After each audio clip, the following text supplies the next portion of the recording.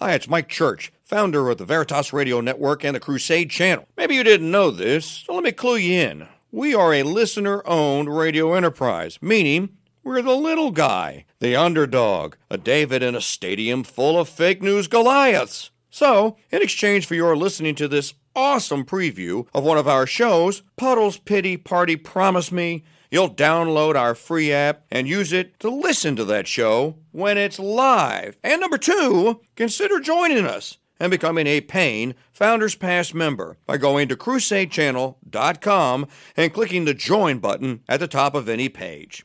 Now that's not asking too much, is it?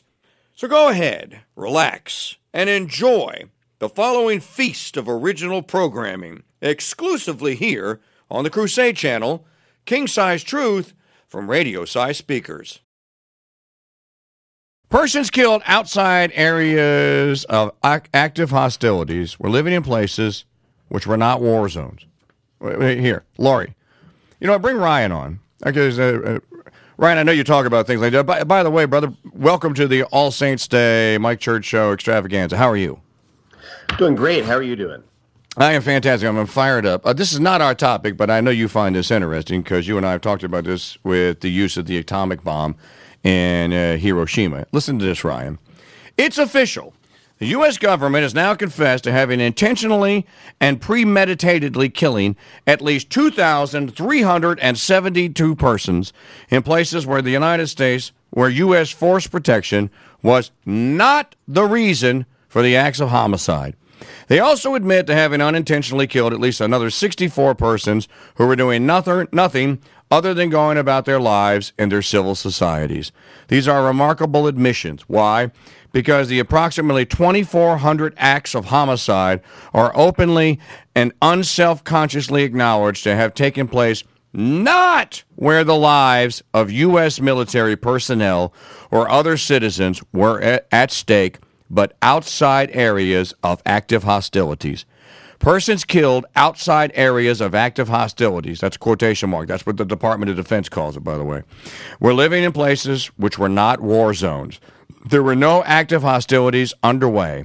The targets slain by lethal drones in such places were not directly threatening any other human being with death at the moment when they were killed. The more than 2,400 recently confessed homicides were committed in the victims' civil societies. That means in their neighborhoods. In other words, the stalking and hunting down of these people constituted acts of assassination, not acts of war. These were extrajudicial executions authorized by the President of the United States in the name of national self-defense. So, Ryan, the same attitude that killed the non-combatants at Hiroshima and Nagasaki lives on today. Sadly, doesn't it, brother? Shock it on, baby. You know, just you can't make an omelet without breaking some eggs. But America, man, America's the greatest country on the face of the earth. You can't say anything bad about that. I mean, well, I'm sure that, these people that they just didn't have as a high quality of life as us. So it was perfectly okay to drone bomb them, assassinate, for them to commit suicide with 2 bullets in the back of the head. I mean, hey, why not? This is America.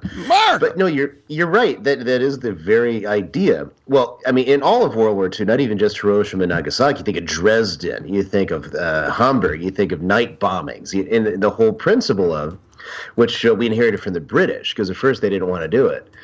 Doolittle's principally didn't want to drop bombs in civilian populations, but they said, we got to weaken the Germans' resolve. We got to break them down. And so, the civilians, as much as they're not revolting against the government, then they're on the government side, so that we have to fight them too. And same type of thing in Afghanistan. You've got people that their lives haven't really changed that much since Alexander the Great rolled through there a few thousand years ago. A lot of them don't have TV. The only change really is now that instead of bow and arrow, they're using AK-47s and other things left over from the Soviet wars and whatnot. And they don't know what 9/11 is. It doesn't make any sense to them. The whole idea is Osama bin Laden they didn't know anything about. Their government was bad, the Taliban. But even then, the Taliban was offering to give bin Laden to the U.S. government about 3 times. And they said, nah, we don't want him. Nah, we don't want to deal with that. No.